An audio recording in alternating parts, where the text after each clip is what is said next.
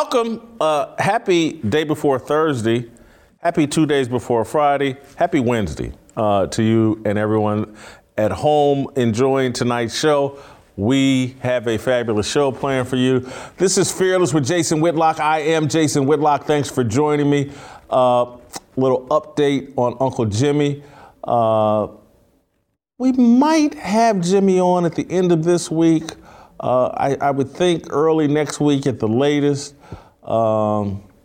He's getting to the bottom of another little health issue. He's getting to the bottom of. I think we're close to resolution. Keep Jimmy in your prayers. He seems to be perfectly fine, but he'll be back with us maybe late this week, early next week. But we're going to soldier on without our thrill sergeant. And we have a fantastic show planned. We're going to go out to Canada and talk about what's going on in Canada, the Freedom Convoy, and try to get a better understanding of what is transpiring in Canada and how it relates to what's happening here in America. Those of you that watch Fox News and Tucker Carlson, you saw me last night on Tucker's show talking about that, and we'll pick up on that. And I've got a couple of guests that will help me talk about that. Jamil Javani, a radio host and author that lives in Canada. He was recently let go by Bell Media and iHeartRadio, basically for not being woke enough. But he's a lawyer in Canada as well. And so he'll give us a perspective on what happened to him career-wise in radio and a little bigger picture on Canada and the Freedom Convoy and Justin Trudeau, the head dictator there, and just how Canada has so pivoted. I just find this fascinating. I think it's something here in America we need to be paying more attention to. We're also going to have on a trucker, Carl Tharp Porter. He's from Waukesha, Wisconsin, actually.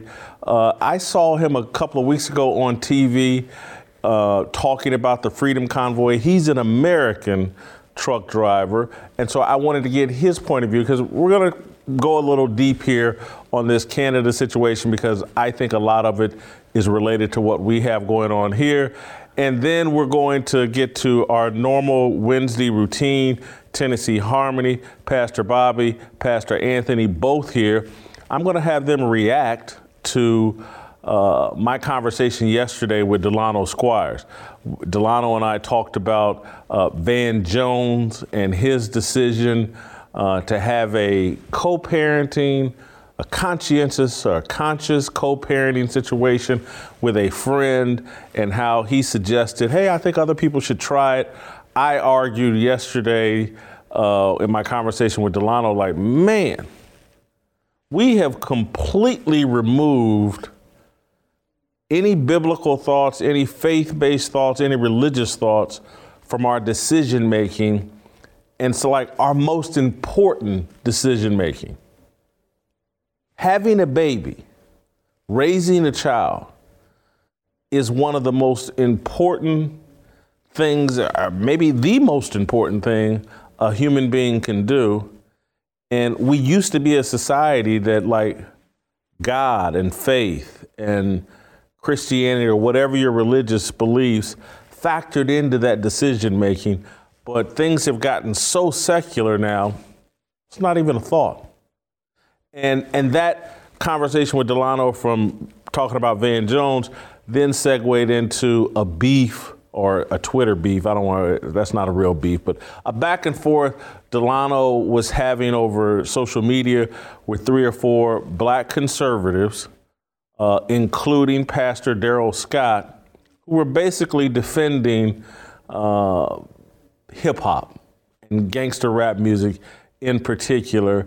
And so we'll have that discussion with the ministers, Van Jones. And again, because I'm just saying this whole thing with hip hop, it's just like none of our thoughts, everybody loves to wear, or some people do, what would Jesus do? then we just completely ignore that. That's not a question we ask ourselves. It's whatever satisfies us, whatever makes us happy. That's what we believe, and that's what we do. And then we wear a wristband that says, "What would Jesus do?" And we do just the opposite. And so, anyway, we'll have that discussion on Tennessee Harmony. But I want to first start off by talking a bit about Canada. I want to show you all, for those of you that didn't see it, my appearance last night on Tucker Carlson to kind of set the table for this discussion we'll have with Jamil Giovanni. And I'll have some other thoughts, but let's start with replaying my appearance on Tucker Carlson. What is frightening about this, because the things going on in Canada are foreshadowing or working in parallel, in concert with the events happening here in this country. I'm sorry if people get offended, but the January 6th thing, they assassinated this young woman, Ashley Babbitt, and they've thrown people in dungeons for trespassing on the Capitol. And what's going on in Canada with the truckers is bad, but we have the same style things going on here in America. The opposition to the left and their secularization of American society, the demonizing of freedom. That was one in your mono. When you start talking about, they've demonized freedom. America has been built upon freedom, opportunity, and self-determination. That's what made us the envy of the world. They're demonizing all of that. And now the goal in America is equity, inclusion, and diversity. Those things are controlled by elites and governments. Freedom, opportunity, and self-determination, that's on you and me as individuals to go get that. And that's why people beat down doors to get in this country. And all of this, freedom, opportunity, self-determination, all of that goes hand in hand with Christianity, Tucker. And if you go look at Canada, and in the 50s and 60s, that country, like 65% of them went to church regularly on Sundays. They've dropped that down to about 10% now. And so we don't even value freedom right now because we don't understand its importance. And they've handed us equity, diversity, and inclusion, and the race, religion, and anybody that disagrees with them. Oh my God, there was a swastika, there was a Confederate flag. It's a group of racists. Anybody who loves freedom and wants to try to fight to protect it, they're racist, they're sellouts, they're not in line with the global agenda. We need to pay attention to what's going on in Canada and pay attention to what's going on in this country. We are being bulldozed right now, those of us that love freedom, opportunity, and self-determination and Jesus Christ. It's funny that secular societies have a very tough time preserving human rights. They talk about human rights constantly, but they are always the most oppressive societies, I have noticed. Jason Willock, I appreciate your coming on.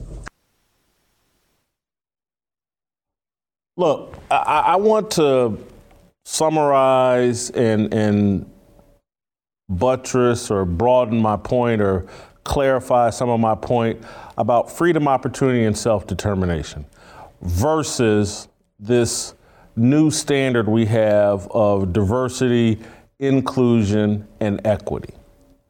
And that same talking points in Canada as we have here. Diversity, inclusion, and equity aren't really merit-based. A group of elites, a group of people in power get to hand out opportunities and rewards and benefits. That's what diversity, inclusion, and equity is about, that there's a group of people that are so special, so elite, so godlike that they get to determine outcomes. And the reason I said freedom, opportunity, and self-determination are connected, in my view, to Christianity. Because if you adopt Christian principles and then pursue freedom, opportunity, and self-determination, you'll win in this country. Barring something crazy happening to you or bad luck, some kind of unforeseen misfortune, the statistics are overwhelming that if you adopt and apply these Christian principles, regardless of your color, this country for the last 60, 70 years, but I would say even before that, ever since the emancipation, now again, there were laws, Jim Crow, and I get it, that people's freedom were restricted, but not their success. Everybody loves to talk about Black Wall Street in Tulsa. That was before we eradicated Jim Crow laws. Black people were having tremendous success in America, despite Jim Crow laws. And that's not me defending Jim Crow laws by any stretch of the imagination. What it is defending is if you adopt Christian principles and pursue freedom, opportunity, and self-determination, this country, our founding documents, and this will reward you. And the statistics are overwhelming. If you get married, graduate high school, and avoid criminal activity, there's virtually no chance of you living in poverty in this country. The stats, the data, it's the research, it doesn't matter your color. Graduate high school and get married and avoid criminal activity, you will not live in poverty in America. You have a very good chance of being successful. And so when I start get married, that's about family.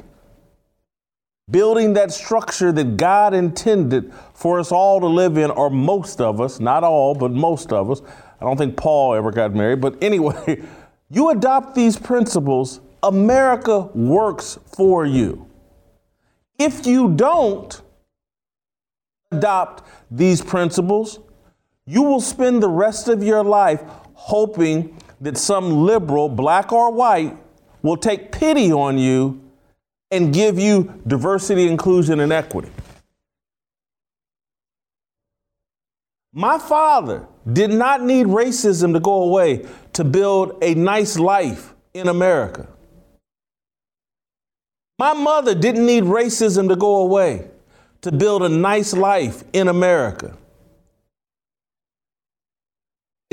We had this whole thing of like, we don't really believe God and Jesus is enough. We think the love of white people, that solves everything. And so I'm just, when you look at Canada, this will all be good later in the show. And we got Giovanni coming on. He lives in Canada. But Pastor Bobby Harrington is from Canada. I've had conversations with him about how Canada went from a religious-based society to a secular society. And that's why they have a prime minister, Justin Trudeau, who's a dictator and a tyrant and is freezing the assets, bank accounts of these truckers who are practicing civil disobedience, not causing any real trouble. They're locking up people for honking their horns. They're talking about seizing bank accounts, that they shut down GoFundMes in support of these truckers who don't want to have a vaccine mandate. Most of the truckers are vaccinated. They just don't want it mandated. Because they had bought into the idea of freedom, that they get to decide what goes into their body, not the government. And we can focus on the COVID aspect of this conversation, but we would actually get lost into what's really going on. This is about control. This is about Christians are very hard to control. They love freedom. They trust God, not man. And so that makes it very hard for man to control a Christian or a believer in any religion, really.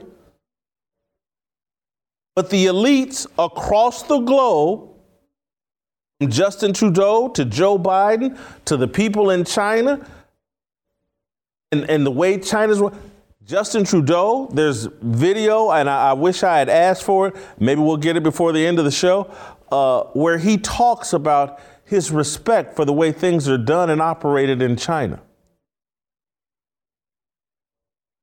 The elites have decided that freedom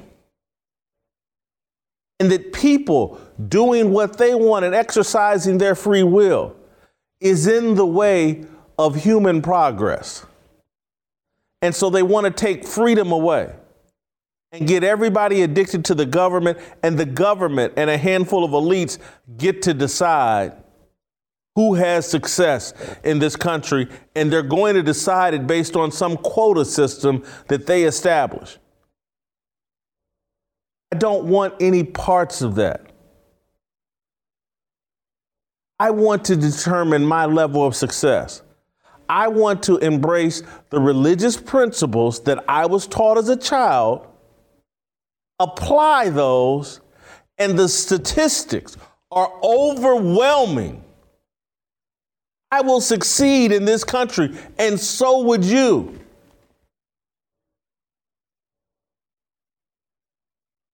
What's going on in Canada, and again, it's going on here in America as well. It's just a test run. This Justin Trudeau, when Fidel Castro died, overwhelming, glowing words for Fidel Castro. The guy has told you exactly who he is. Loves China, loves Fidel Castro. So I don't want to. We got such great guests who will have even better insight than I will. And we'll start with Jamel Javani. He's the author of a book, Why Young Men Rage, Race, and the Crisis of Identity. He's the managing director of roadhome.ca. He's a radio host in Canada. He's got a new column out on the Daily Wire. Even black men can be fired for not being woke enough. Jamel, welcome to the show. Before we get into your personal situation, what happened with you and Bell Media and iHeartRadio, I'd like for you to help my audience and myself understand from what is going on in Canada and how did Justin Trudeau seize this much power? Well, I got to say, Jason, it's fantastic to hear your thoughts on Canada. I never thought as a listener of your podcast, as a watcher of the Blaze, that Canada would ever get this much attention. So I'm glad we're able to have this conversation. What's happened here, and I think a lot of people know, Canadians are very polite people. We tend to avoid confrontation. When we were asked to get vaccinated, almost 90% of our population has been vaccinated. We did everything the government told us. They took our kids out of school. They shut down our businesses. They worsened our mental health with lockdowns. We did everything we were told. And while that was happening, we started to have this sort of cancel culture continuing to get stronger in Canada, where all these things are being changed in your life, but you feel like you can't talk about them because if you disagree, you'll be called anti-science, you'll be called a racist, people will smear you. And so these two things happening at the same time eventually just boiled over. And the trucker convoy became a flashpoint where you had all these Canadians who did everything we were told for 2 years, and the government still wanted more control, more power, more restrictions, and eventually we just got fed up. And I think if Canadians are fed up, I can only imagine how people in other parts of the world feel. You know, one of the things I've asked myself, Jamel, is that very question, like, well, hold on. Why does Canada seem more agitated than America? I would think we would be the group with the truckers doing civil disobedience and the working class doing civil disobedience. Part of me thinks that the working class has been scared, for lack of a better word, shitless here in America because of January the 6th, and they basically have been told, no. If you protest, trust me, you're going to a dungeon. Now, if these other groups burn down buildings and loot cities and kill cops, we'll have bail funds for them, and we won't call them terrorists. But if this working class group in America that loves freedom, if you protest, you're going to jail. I think that's the difference. But one of the things I'm hearing from you is like, you guys were so compliant and got nothing for it, that's kind of what has driven this. Exactly. I do think you're right about some of the things going on in the U.S., explaining why there may be hesitance from, working and middle class families to be vocal and to stand up for themselves. In Canada, we were compliant all across the country. There is no Ron DeSantis in Canada. There was no province or political leader who said, okay, we're going to take a different path. So we were all put in the exact same situation. And I think we're fed up that, you're right, we didn't get anything for it. And the truckers were treated so badly. I mean, while we were all locked in our houses, they were the ones delivering things, moving things around, keeping our economy going. And I think they realized, like, if they're not getting any credit for that, and they're still going to have a vaccine mandate imposed on them, then who's going to get respect from this government? It seems like no one. So I believe that a lot of the division that exists in Canada is the result of not having more political diversity. And so I think Americans, whether you're a Democrat or Republican, should be glad for leaders like Ron DeSantis, who actually created a place for people to go. And I know there's other states as well, like Texas, where there was just different approaches to the pandemic. And I think that made for people who necessarily didn't want to do what San Francisco or New York City did, at least it has somewhere to go. In Canada, we had nowhere to go. We've been sitting here, regardless of where you live, whether you're in a rural area, an urban area, conservative area, liberal area, we've all been treated the exact same way. You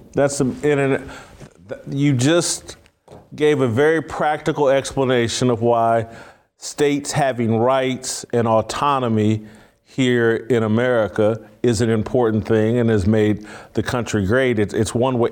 We have competition among areas of our country. That's a system of checks and balances. That's a great explanation. Justin Trudeau. Can you walk us a little bit through his rise to power? And because, one of the things I was listening to Tucker Carlson's monologue last night before I came on, and he rose to power. He only got 30% of the vote, but through some parliamentary rules or whatever, he got power. Could you explain Justin Trudeau's power, where he came from? It seems like he comes from a very powerful family, it seems like. Yes, that's definitely true. He's the son of Pierre Trudeau, who is still one of the most famous and well-known politicians in Canada. So the Trudeau name goes a long way, like, the Clintons and the Bushes, the Kennedys. It has that kind of power behind it. And the reason why he's able to win elections despite only getting, 30% of the vote is because we have multiple political parties in Canada. So in addition to the Liberal Party and the Conservative Party, we also have a Socialist Party. We have a party that is purely focused on Quebec, our Francophone population. We also have a Green Party. So they all divide the vote up enough that Justin Trudeau can kind of sneak his way in without winning anywhere close to the majority of the votes. And that's how he's been able to be successful for 7 years now. He's been in power because he's able to kind of game the system enough where he doesn't need to win over large portions of the population. He just needs the 30% necessary to win. And one of the reasons he gets that support is because his father opened up immigration policy to people like my father, who immigrated to Canada from Kenya, for example. And so there are a lot of minority communities, immigrant communities that are loyal to Trudeau and loyal to the Liberal Party because of his father's actions, not because of anything he's done. And I'm hopeful that some of what we're seeing from him now, this sort of power trip that he's on, will show people he's not like his father. Just because his father allowed many of our parents and our ancestors into the country doesn't mean that we need to be loyal to a prime minister that clearly has no respect for our rights.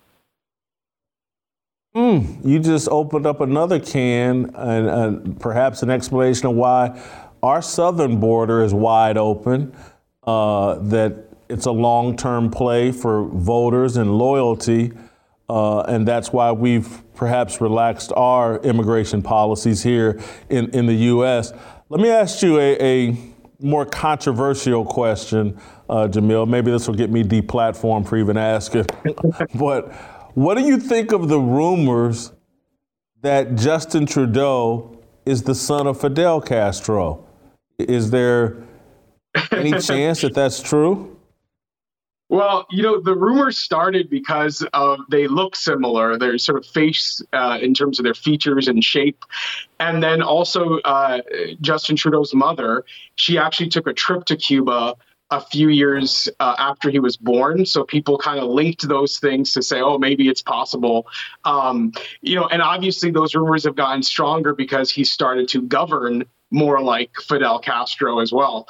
But I don't think there's any truth to them. But I do think, as you mentioned earlier on in the show, he has spoken glowingly about Fidel Castro. When Fidel Castro died, he talked about him like you might talk about your father. So I think a lot of Trudeau's behavior has sort of added fuel to that fire, but there's no reason to think it's actually true. It is just, I think it is a good way, though, to point out some similarities to how they've approached governing, including just hostility to free speech, which is one of the things that I find most frustrating about Justin Trudeau. He seems to be a very anti-free speech politician. Is there a light at the end of the tunnel as it relates to Justin Trudeau? When's the next election? Will he be in trouble? Is there any chance that Canada moves on from Justin Trudeau? Well, unfortunately, he just got reelected about 6 months ago.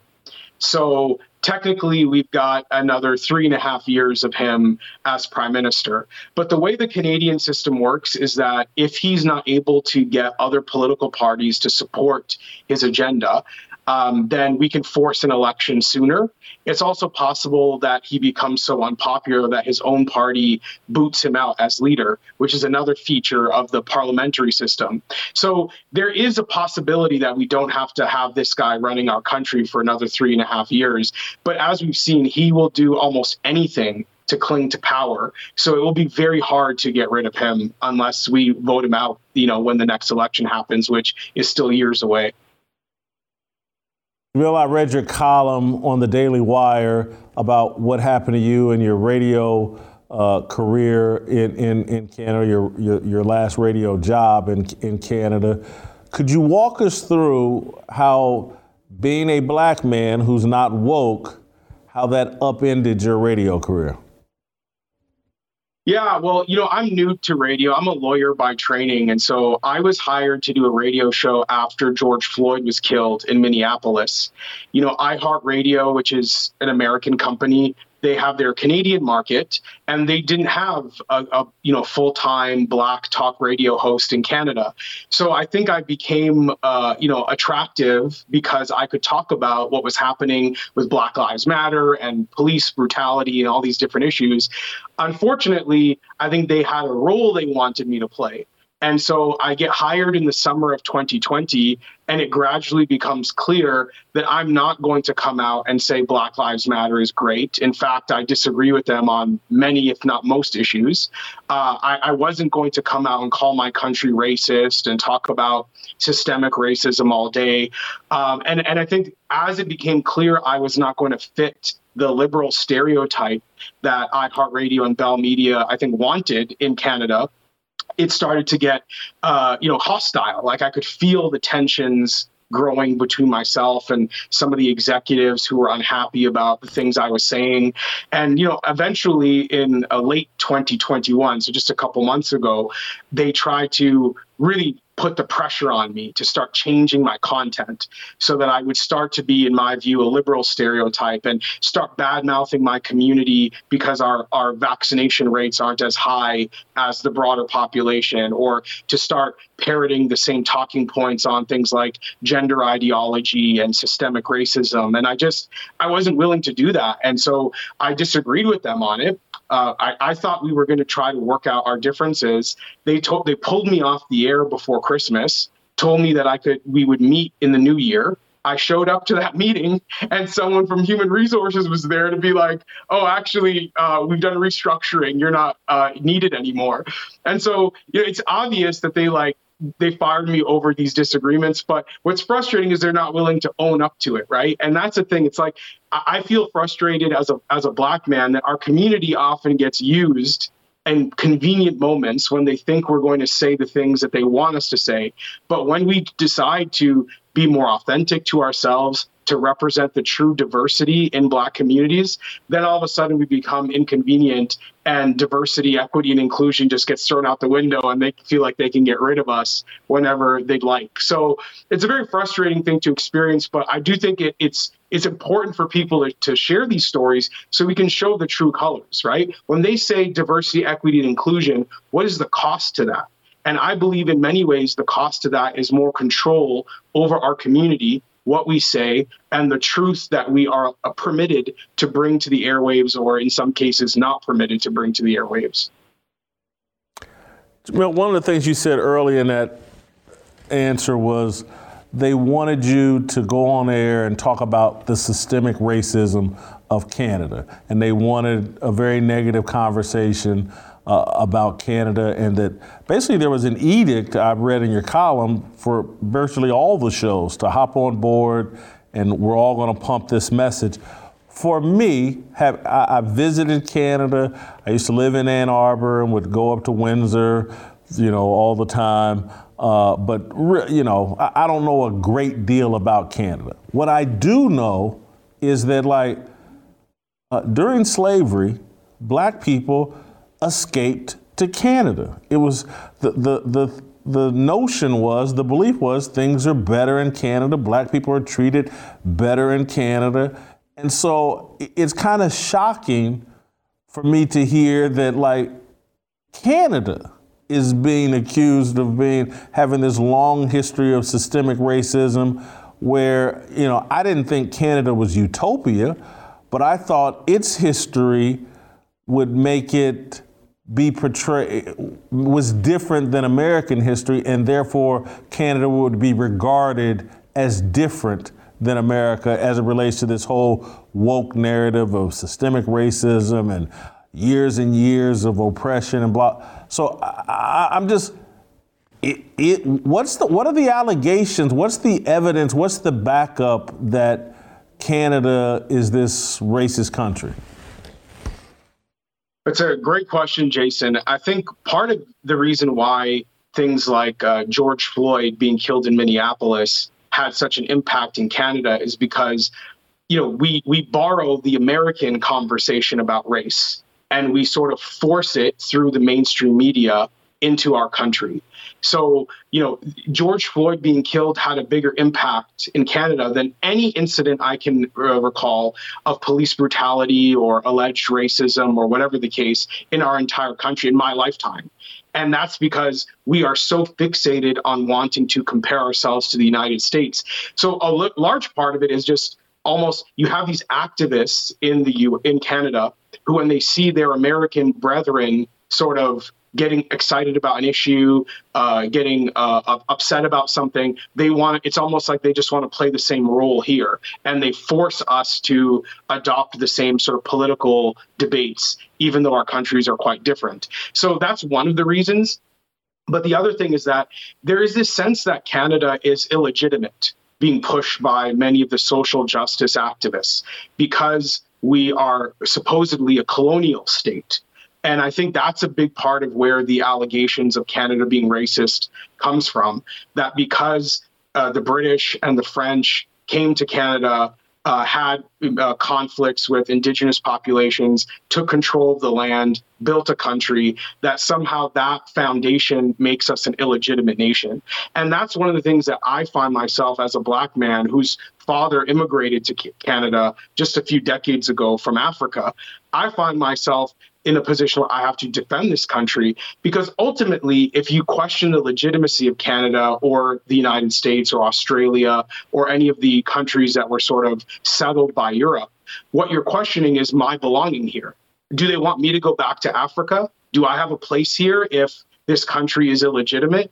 And I refuse to accept that. And that's why when they call Canada racist, or when they call the United States racist, it's so important that we don't just accept that and lying down, because that is calling into question our belonging in this country, or your belonging in the United States. And why we've been here. We were born here. We helped build these places. And now they want to make us feel like we don't belong because of things that happened 200-300 years ago.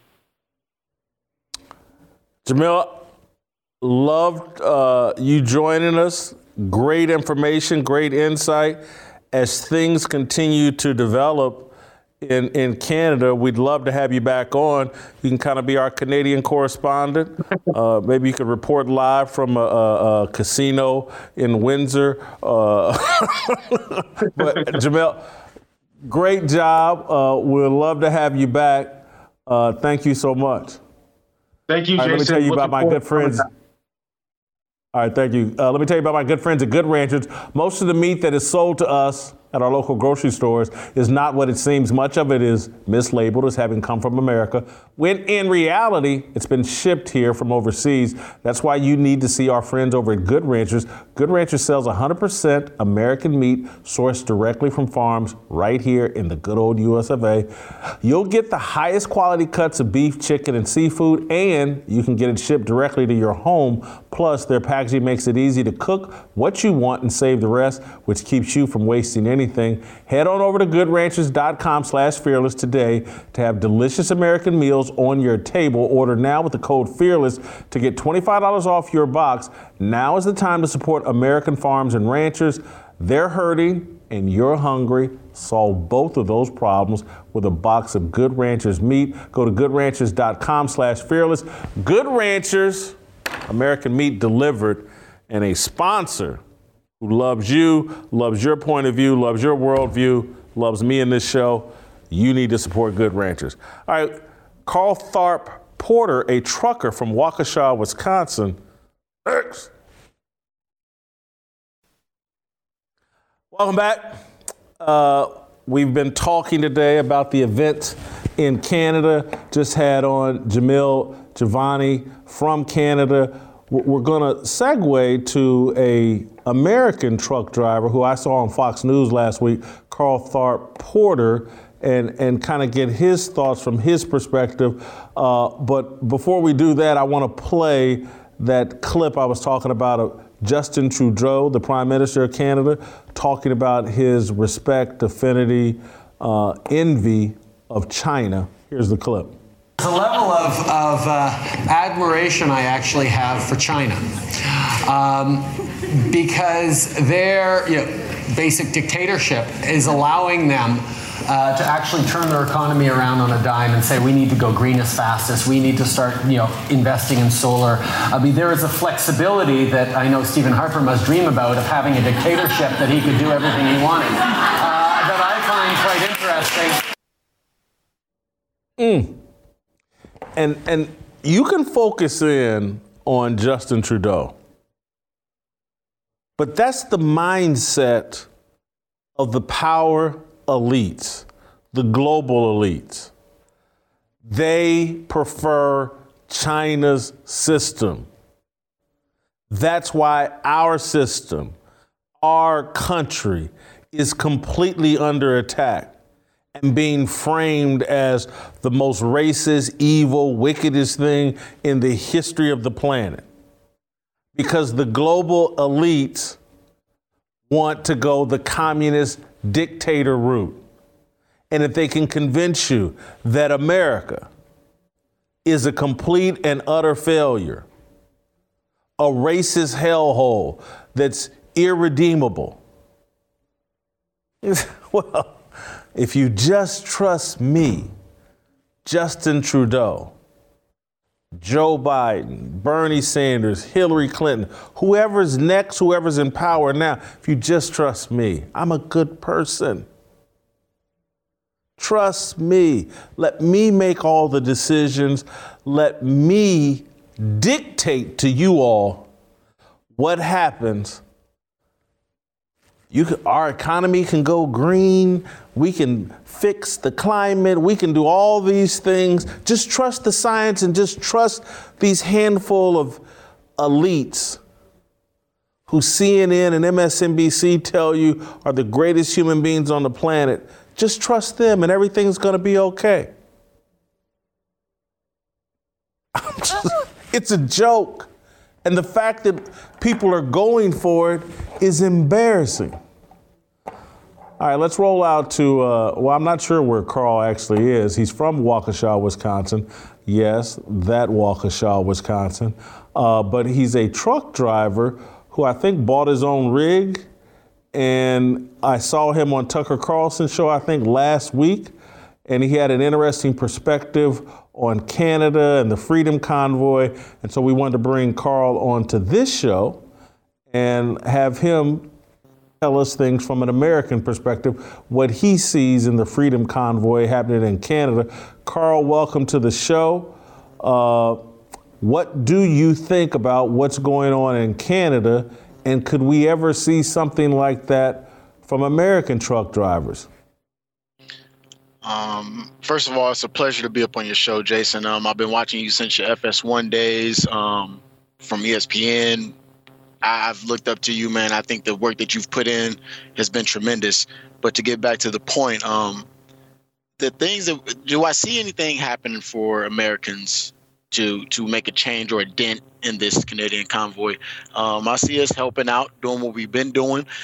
We've been trying to get our voices heard as far as, letting them know that we stand with them in solidarity. I think that that's the main point that's trying to get issued out here is that it's all about the choice, the freedom of choice. And with that being taken away with these mandates, I don't think it's being heard clear enough. You give up one thing, then it's another. Me basically talking to Tucker was just trying to let them know that, this is just the crust of it. This is just the beginning.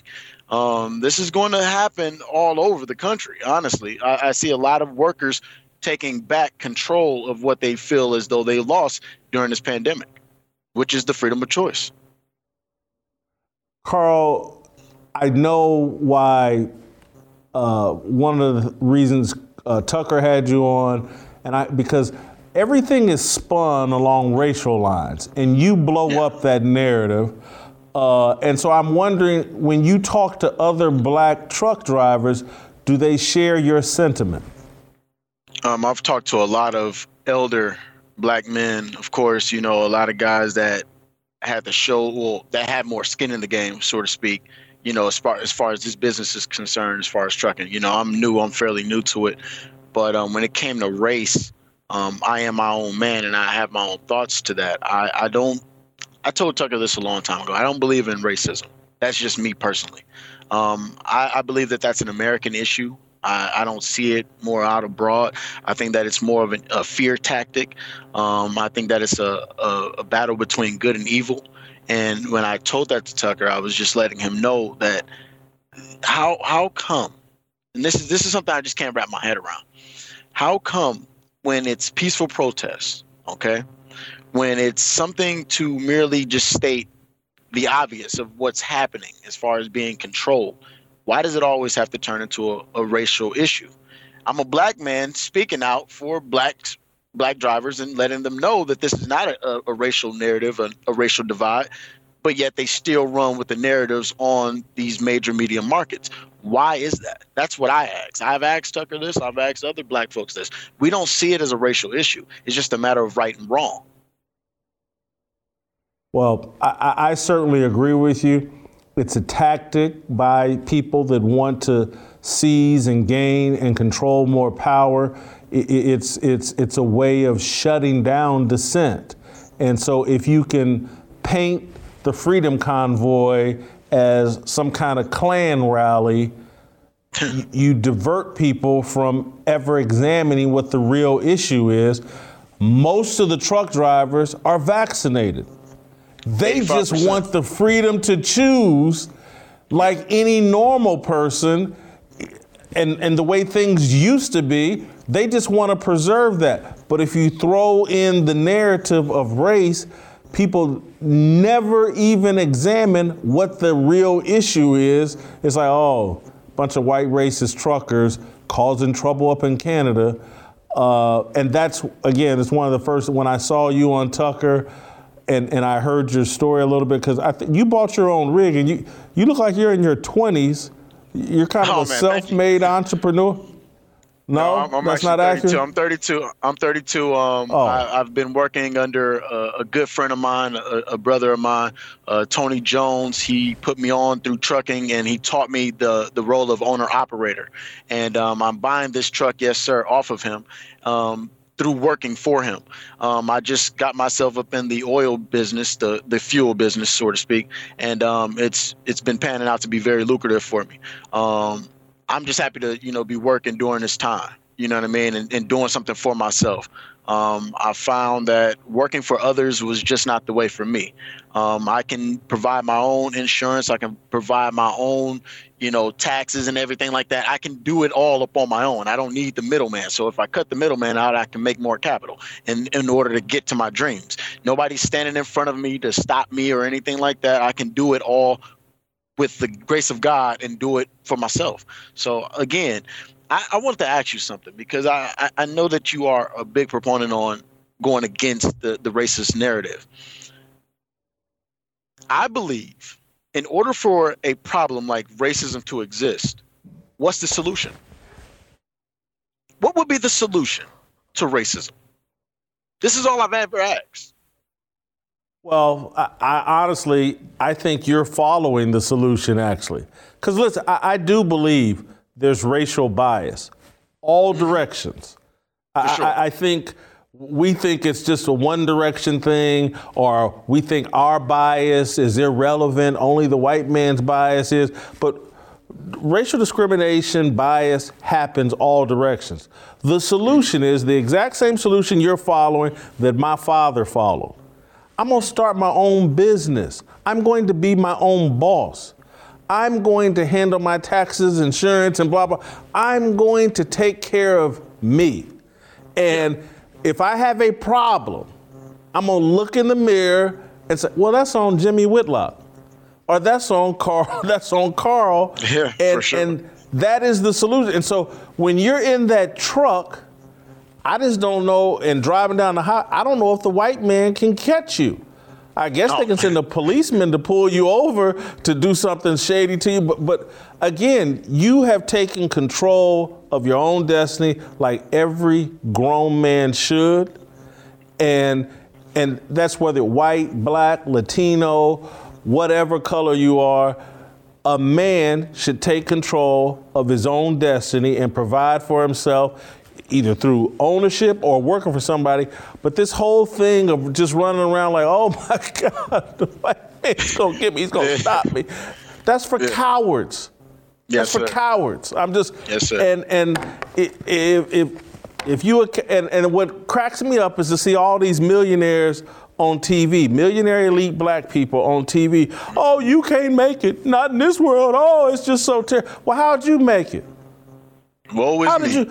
And they really telling on themselves, because they saying that, well, the only reason why I made it is because a white man put me here to be his puppet.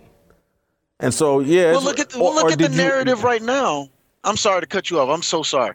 No, go ahead. Go ahead. Look at the narrative right now playing in the NFL with the black head coach situation. Okay, that, for instance, has taken everybody by windstorm. Everybody believes now that the NFL has a racial issue with hiring black coaches. But if you look at it, if all the players are predominantly 75% African American, why isn't it that the top 5 black athletes in the NFL, why don't they just boycott? Why don't they just stop? Or why don't they just take their product elsewhere? If there was such a problem with the NFL, why not just move your product? Even in the NBA, if you have billionaires in the NBA. LeBron James is a billionaire. If you took Not LeBron quite, James, but I hear you. But you know what I mean by the. Let me clarify your point. Let me clarify your point. Yeah. Let me clarify your point. What you're basically saying, 70% of the NFL is black. If the black players wanted more black head coaches, they would let it be known. If they were willing to take a knee and join Colin Kaepernick over George Floyd or one of these other drugged up criminals that resisted arrest, and I'm sorry, those are facts. And again, I say that everybody can run off of the mouth. My cousin that I helped raise was killed by police in Indianapolis. So don't nobody come to me with this bullshit like I don't know the pain and they all and all these celebrities acting like, oh, they're just so tore up over George Floyd. No, you're not. Right. That's a lie. No, you're not. I was tore up when my cousin got killed. Yeah. But I know how you put yourself in position to have that kind of beef with the police. So bottom line, if they can do that for George Floyd, they could do something for Brian Flores. They could do something for Eric Bieniemy or whomever, but they're not doing it. And so that should tell you something. And that a lot of it's just a media generated, created narrative to drive ratings and clicks. And you know what, Carl, we're going to have you back on the show because I can see you like to talk sports and everything else. You're going to be our trucker on the road, and we'll let you tell us what's going on out there in America. But thank you so much, Carl. You know, made me cuss on a day in Tennessee Harmony. I got my ministers coming on out and cuss. Hey, I almost blurted you out like this. God's not done with me. Yeah. Almost blurted you out. God's not done with me. He's still working with me. Thank you, Carl. Yes, sir. We'll circle back. I want to tell you guys about CBD. Over 90% of doctors say their patients have used CBD to treat a health condition. That speaks volumes about how safe and effective it can be. Let me tell you about CBD, CBDistillery.com. With over 2 million customers and counting, CB Distillery is the source to trust. Do you have sleeping problems? When they were surveyed, 90% of CB Distillery customers said they sleep better with CBD. Nagging discomfort? The same survey states that 80% of their customers found that CBD helped them. If you haven't discovered the power of CBD, you're missing out. Go to cbdistillery.com and order online with no prescription required. Enter promo code FEARLESS for 20% off. Again, enter FEARLESS for 20% off at cbdistillery.com. Not available in Idaho, Iowa, and South Dakota. Go to cbdistillery.com right now. All right, Tennessee Harmony. And I'll have the pastors pray over me for my cursing. I apologize. Pray for myself. I need forgiveness. I need Jesus. All right, Tennessee Harmony. Next.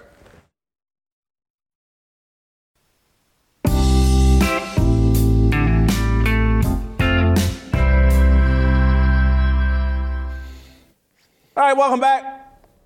Time for some Tennessee Harmony, our favorite time of the week. Pastors Bobby Harrington and Anthony Walker from renew.org are here. Before we get rolling, if you guys could bless our conversation and ask for a little special forgiveness for me. I did curse today. It's about my first time in several days of cursing. Anyway, could you guys bless the combo? Yeah, God, we just begin as we do on Wednesdays with prayer, and grateful that all of us can confess our sins and with our faith in Jesus find forgiveness, and pray that this show would really help us, not just the three of us, but everybody watching, to more closely trust and follow the way of Jesus. Continuing, Father, we always are thankful for the opportunity to share your word. We're thankful for this platform that gives us an expanded arena to share your word. Father, we pray that all that we say and do will be pleasing and acceptable in your sight. We're thankful for your forgiveness and your grace and mercy. In Jesus' name we pray. Amen. Amen. Guys, what I really have been looking forward to on Wednesdays of late is just we have discussions on this show, and then on Wednesdays I get to ask you guys about it.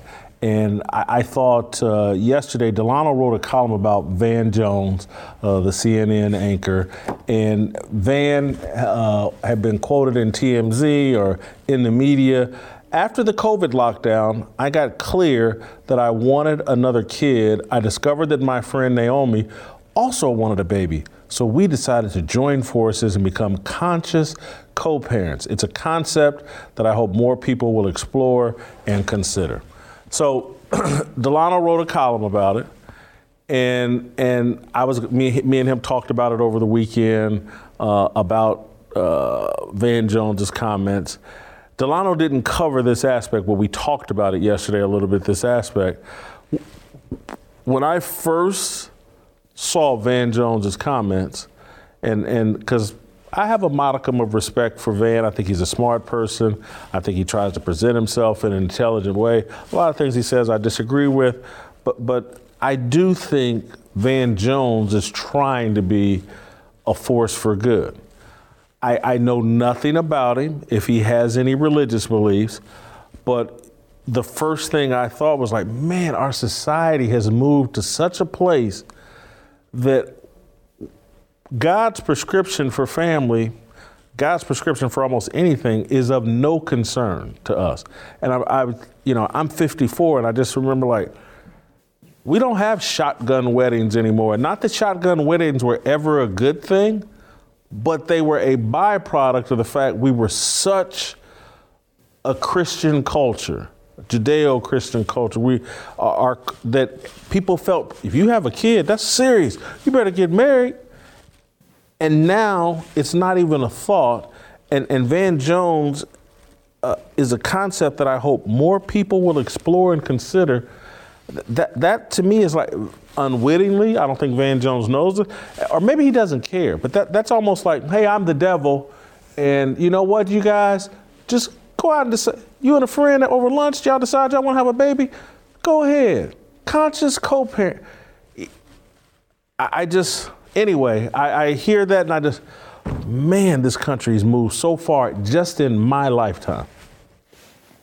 Yeah, when I heard it, I shook my head in shame. I feel similarly about Van. I've looked at him to see, he seemed like he got a lot of intelligence. He's, with the views that he espouses, he thinks it out. All that intelligence is fine. But a friend of mine has a phrase. He says, faith doesn't make sense and sense doesn't make faith. In other words, your intelligence doesn't necessarily equate to your faithfulness in God.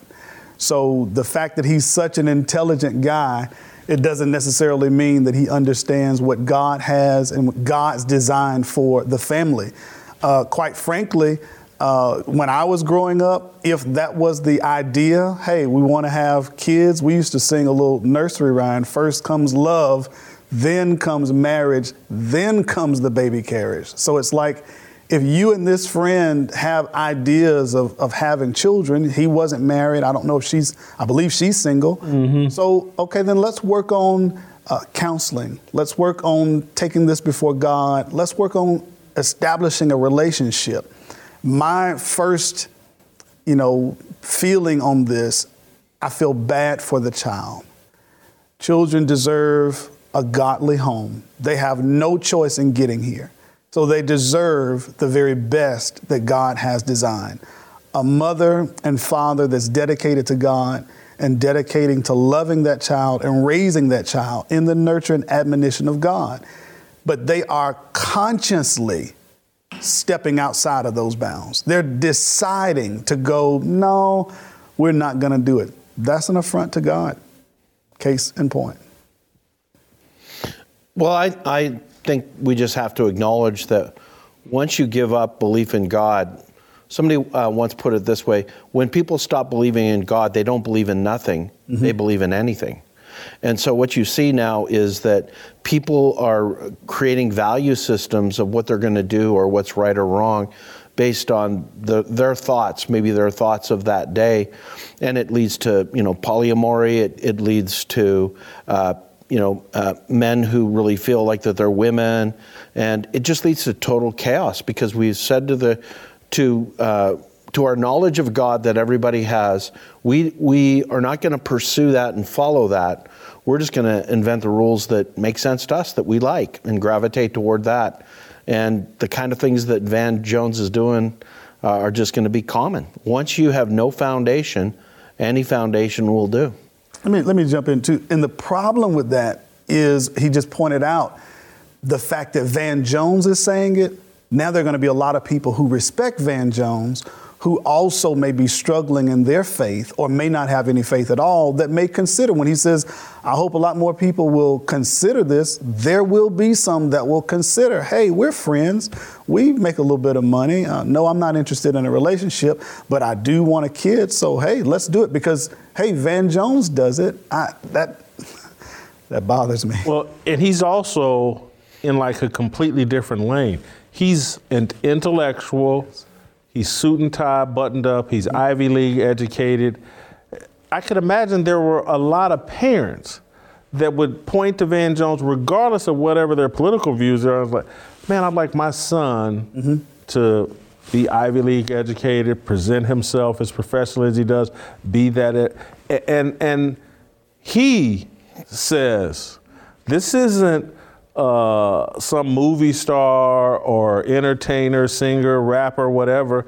This is like best and brightest suggesting something in this much contradiction. I'm going to ask you guys a question, a style of question that I don't think I do often on this show. I'm in no way am I asking you to remove God from the from your answer, but again, most of my questions to you all, I'm looking for a biblical explanation, blah, blah, blah. But this, just three guys talking. Intelligence.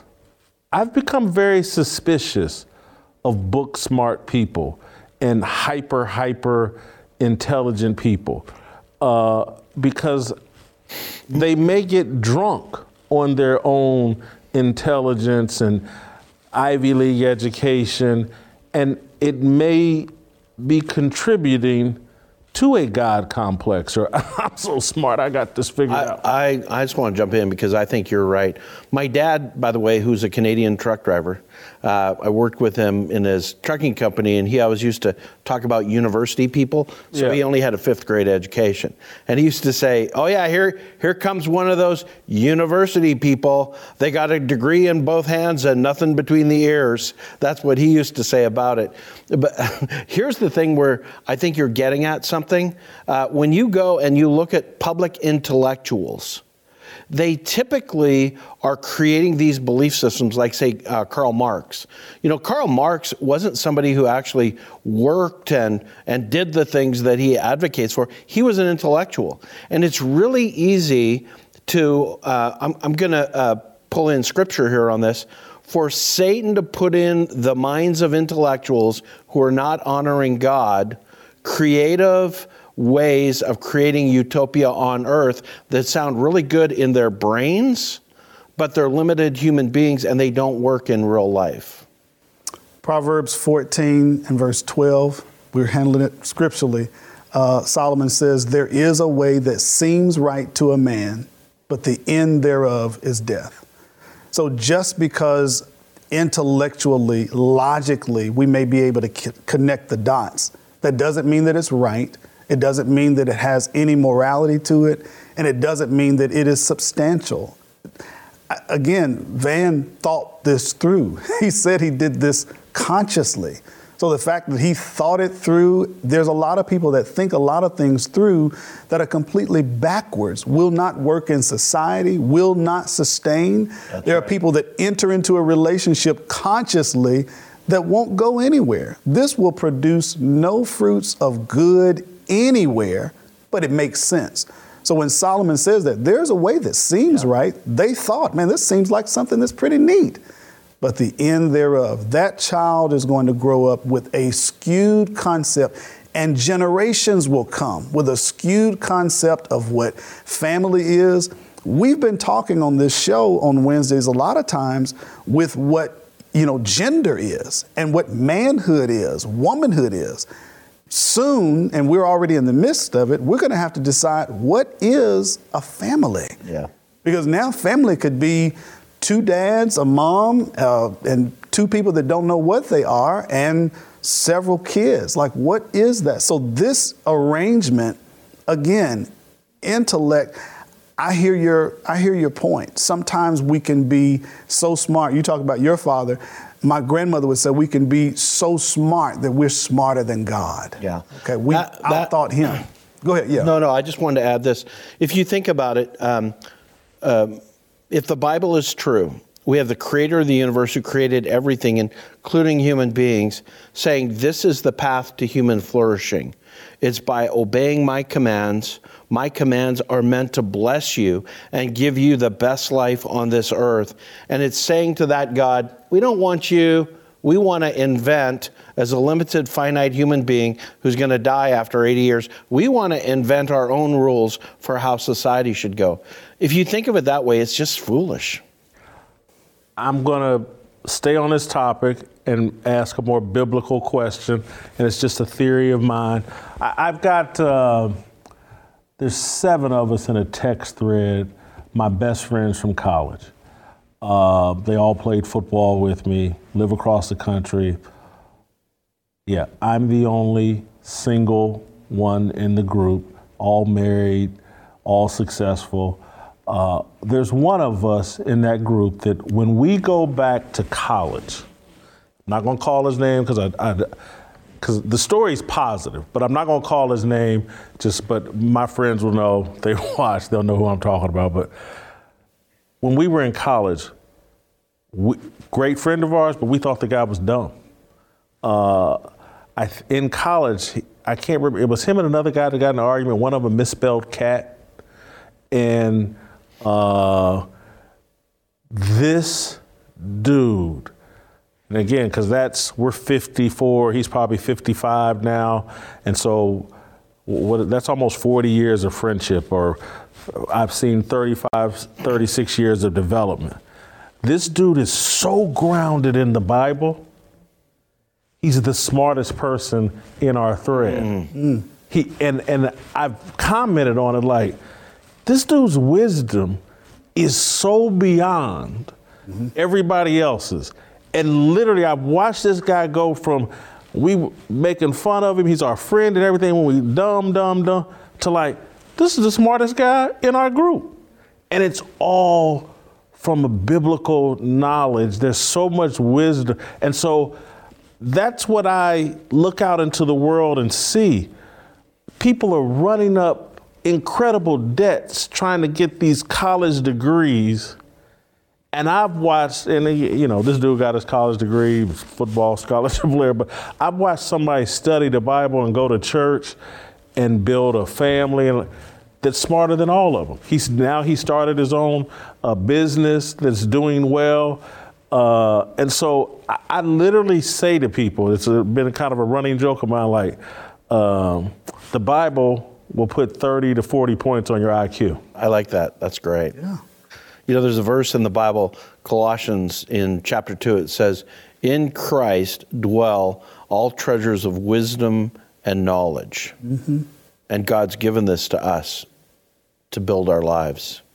Paul, who wrote that, dealt with a group at the time called Gnostics. And Gnostics were a people that thought that the more knowledge they obtained, the better or more like God they were. They all were on a knowledge base. And Paul refuted their knowledge with God's word and God's truth. And so when you tell that story, that's evident that when we attempt to take ourselves from God and we think, well, God is just our source of knowledge, I can get knowledge apart from him, you may get book smart, but you will lose the wisdom. And if you don't have wisdom to know how to use what little knowledge you have, you will educate yourself out of a relationship with God. I've got some friends here in Nashville, very successful, that have predominantly homeschooled their kids and aren't sending them to college. This is very intentional. And it sounds, these are wealthy people, very super successful.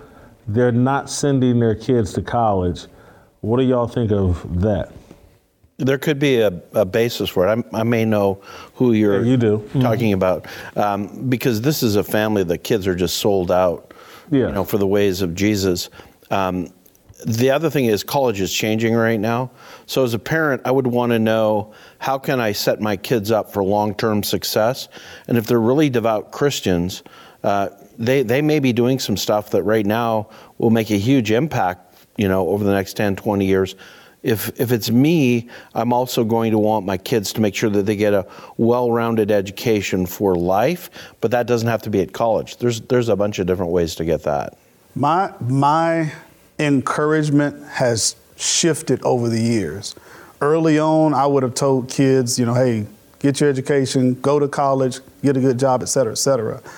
Over time, I'm still focused on them being learners and more so emphasizing readers. Now, obviously, we're talking about understanding and studying God's word as a basis. But as far as formal education, be sure to learn. Don't just go there, but be sure to learn. But now I'm pushing more, you have the opportunity to start your own business. And I'm on our youth group. I'm catching kids 12 and 13 years old, and I'm telling them, you have the capability now that people, when I was growing up, you have Google, a source of all kinds of how-to, you have YouTube, you've got all these books, you've got Audible, you've got ways that you can start a business so that by the time you make it to college age, you've already got your own business, and you hopefully will have the discipline to continue that. Because a lot of times people go to college for the discipline aspect, for the advanced or higher learning. But if you train those skills younger, they may be at that point where I've already got a business. I'm good to go, and I'm going to take this to the next level. The other point I would make, during my era, you went to school for the social aspects as well. And it was like a good place to hunt for a spouse. Yeah. Honestly, a lot of women went to go get their MRS degrees or whatever. And now, though, things are so secular on college campus that it's like, is it really the hunting ground for that? And does it prepare men really to stand on their own 2 feet? Because, college campuses are not the most masculine places in the world, and everything is geared towards women that, 2/3 of college campuses now, it's 2 women for every man in a lot of places. It's been young men are just dropping out in huge numbers. I wanted to circle back to a passage that relates to what you're talking about. It's from 1 Corinthians chapter 1. It goes, "Where is the wise person? Where is the teacher of the law? Where is the philosopher of this age? Has not God made foolish the wisdom of the world? For since the wisdom of God, the world through its wisdom did not know him. God was pleased through the foolishness of what was believed," that is Jesus, what is preached, "to save those who believe." He goes on and says, "The foolishness of God is wiser than human wisdom, and the weakness of God is stronger than human strength." Yeah. And I think it ties right into what you're saying. Certainly. So the other thing that Delano and I talked about in depth was he got into a back and forth with some black conservatives over the Super Bowl halftime and gangster rap. And at one point, he's talking with, I think, a guy, Jeff from the right, and maybe a woman named Sony Johnson. But at one point, Pastor Darrell Scott jumped in. And Darrell Scott is somewhat well known because he's a friend of President Trump's, black pastor. And he jumped in to Delano's comments and tweeted, "Name one secular music genre that doesn't promote negative elements of culture they promote, be it drinking, drugs, fighting, gambling, promiscuity, or whatever. Every music genre, pop, rock, country, R&B does it. Why are only blacks criticized for it?" Delano tweeted back, I draw a very bright line between drunken bar fights in country and promotion of murder in rap. Same with women in Old Glory swimsuits dancing in front of Kid Rock and Nelly swiping a credit card down a woman's backside. Delano's point is like, we're having a conversation about rap music, gangster rap music, what's appropriate, and we always want to deflect. We never want to actually, because he kept asking one guy the same question over and over again, and the guy would never answer. And so yesterday, I want to play the clip from yesterday on the show where Delano talked about the deflection. When it comes to rappers, what we do, we hold up the fact that they donated Dr. Dre donated $70 million, I think, to USC. Snoop does Pop Warner football stuff. Meek Mill does things for kids in Philly. And I'm just asking myself, how is it that we have become so comfortable playing the harlot for such a cheap price? That's one of the things that we need to figure out as a community. Because if this is what we're doing, if we're saying we are willing to ingest, not just ingest poison, but defend the sale, the glorification, the commodification of cultural poison in our community for 30 plus years, and we'll do it because a few black men become millionaires and even fewer black women become millionaires, then we're lost.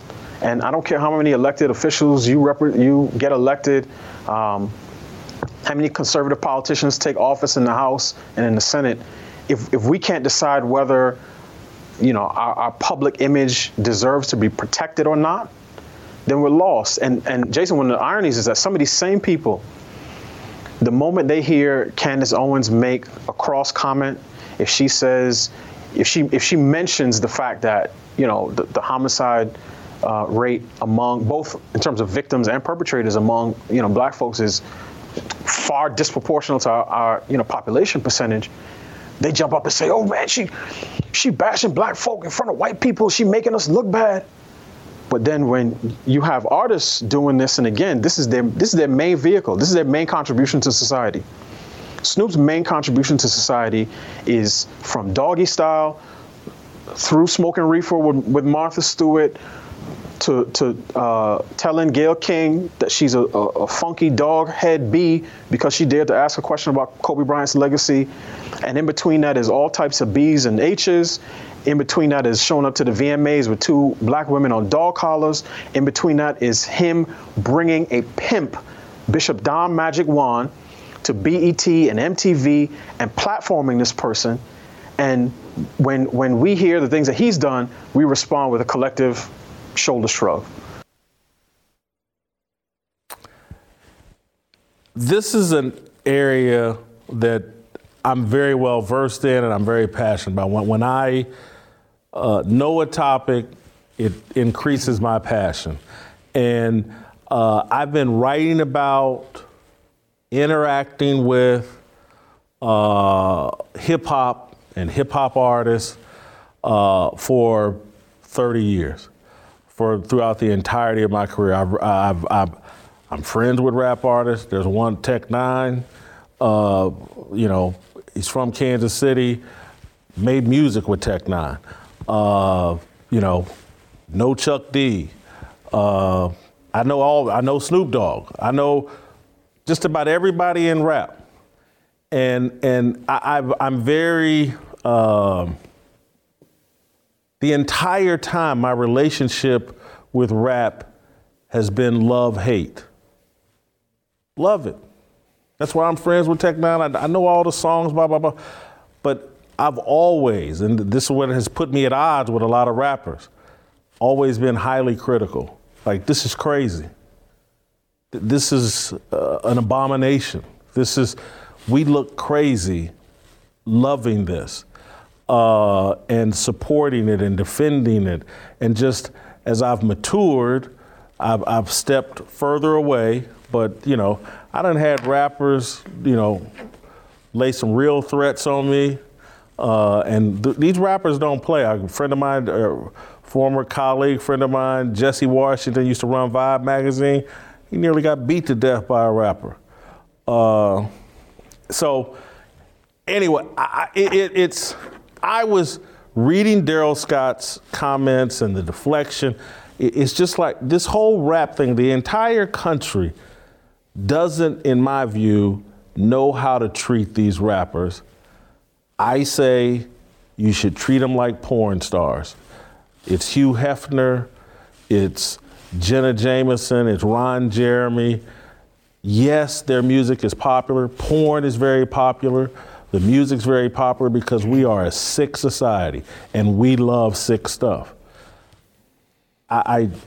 Your thoughts as ministers. Let me ask, just as you go there, how do we handle porn? Like, not just porn as in the illicit stuff, but even the things that look that way, they're glorified. Like, as we say, sex sells. If we want something to be promoted well, we, as a society, meaning, we put something, it may not be illicit, but it may be something that's visually attractive. When you say do them the same, what do you mean by that? What I mean by that is Instagram models. Mm-hmm. That's a version of soft porn. Gotcha. Or whatever. But there's a difference between Hugh Hefner and porn stars, Pornhub.com. Okay. And so an Instagram model, let's call her Kim Kardashian, may worm her way into the mainstream. And I'm gonna be bothered by it, but I'm not gonna be apoplectic about it. If Hugh Hefner was doing halftime of the Super Bowl, man, this is the king of porn. Yep. And I've been to Hugh Hefner's mansion for several parties. But I'm like, that's not who we're platforming at halftime. Gotcha. And again, I'm a Dr. Dre fan. And just like Snoop called him, he's the king of hip hop, gangster rap music. He's the king of porn. Mm-hmm. When I've met him, oh my God, Dr. Dre. But halftime of Super Bowl and pretending like that's not porn, because it's poison for our society. I'm just really glad that you're speaking out and you're clear-minded on this, because I can tell you that what you're speaking right now is consistent with what the Bible would teach. Let me just read a passage to you just to encourage you to be strong in this. Ephesians 5 says, "But among you there must not even be a hint of sexual immorality or of any kind of impurity or greed, because these are improper for God's people." He goes on and he describes, how dangerous these are. And then he says this, "For you were once darkness, but now you are the light of the Lord. Live as children of light, for the fruit of light consists in all goodness, righteousness, and truth. Find out what pleases the Lord and have nothing to do with the fruitless deeds of darkness, but rather expose them." And I've certainly, and again, just for clarity, man, I got some really shady friends. I mean, Crips and Bloods, and just, again, that's why the people on TV and the elites and the super educated, they got a bunch of theories. I've actually been in the hood with the blah, blah, blah, and so that's why I just kind of reject them. It's a very naive thought process about who these people are and what they're capable of, but I've always, even as a fan of hip hop, it's all over my work for 30 years. Hey man, this is bad. Yeah. This is not good that we like it, and I've been in a struggle with trying to back and it took me a while to get away from it, because it's just so stupid and so repulsive, and so the impact is so obvious that I just had to leave it alone. And it's not, if I saw Dr. Dre or Snoop, I'd shake their hand or whatever. But well, it goes back to the thing. Jesus would have hung around Dr. Dre or Snoop or right. You can love people and say the way you're living is really wrong. And in fact, that's the best place to say it, is when people know you love them. Mm-hmm. And out of a relationship and love, you're saying, hey man, this is not the way we want to live. Yeah, the things that hip hop over time promotes and practices. I mean, you know music and you know the generation better than I do. But when hip hop going back to the 70s first began, they were talking about things that were political, being a better man and don't do drugs, et cetera. That's the 70s, 80s. It then morphed into, well, I had to sling a little bit to get by, to try to get us out the hood. Still kind of entertainment, but if there was a message to it, it was trying to be better, do better.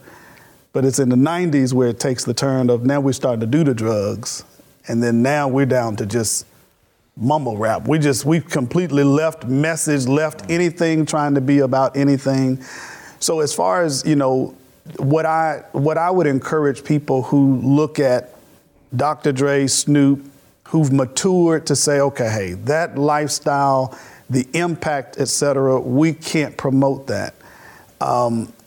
It sounds as if I align myself with Daryl Scott. I don't know him or his beliefs, so I'm not even agreeing with him. But I would say I would encourage that kind of mentality and consistency throughout life. And that's my approach to sin, period. If I hate it over here, I got to hate it over there. I don't want that kind of lifestyle, that kind of whatever to be a part of me. I'm not even going to glorify it or, man, that was good. I'm going to say, you guys thought that was good, but that's terrible. Yeah. And I can't even, I can't even flow with that.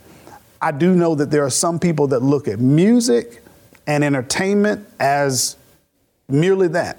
Entertainment, fantasy, watching a basketball game. Basketball game has nothing to do with God and everything. Any kind of lessons we get out of that are things that we emphasize or put into that ourselves. Movies that we watch and things of that nature.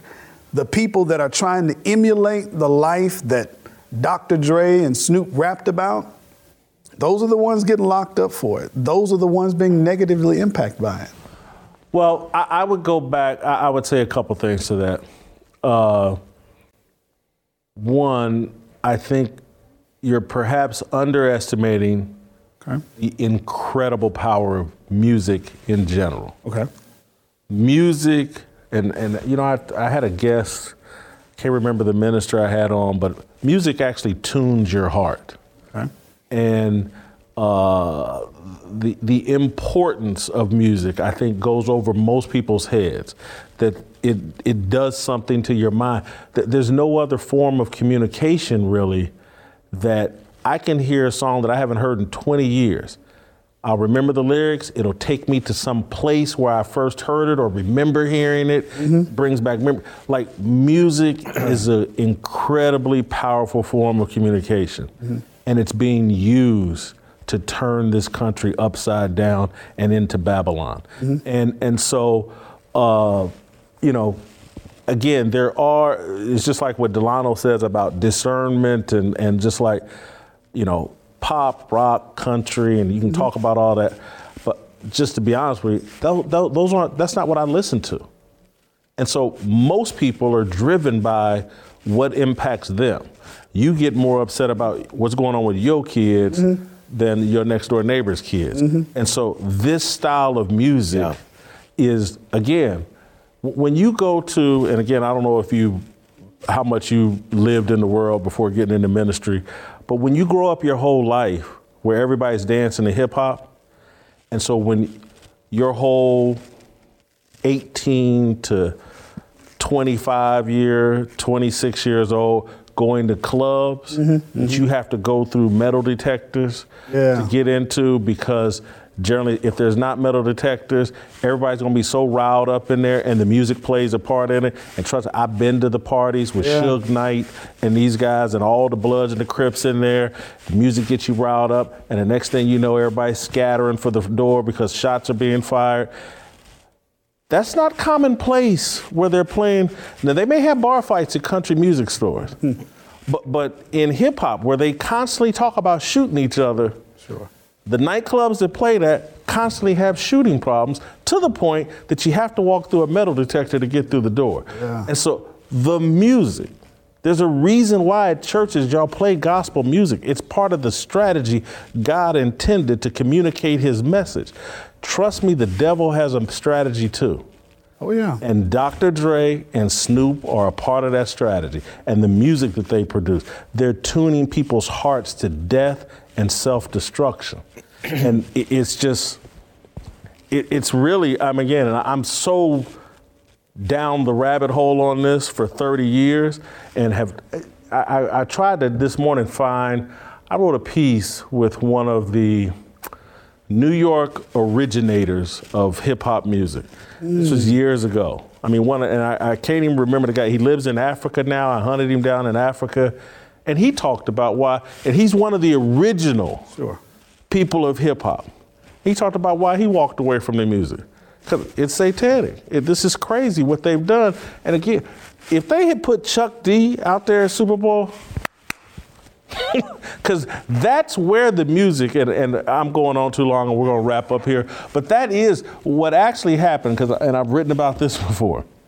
Hip hop was actually very conscious, very promotion of black self-respect.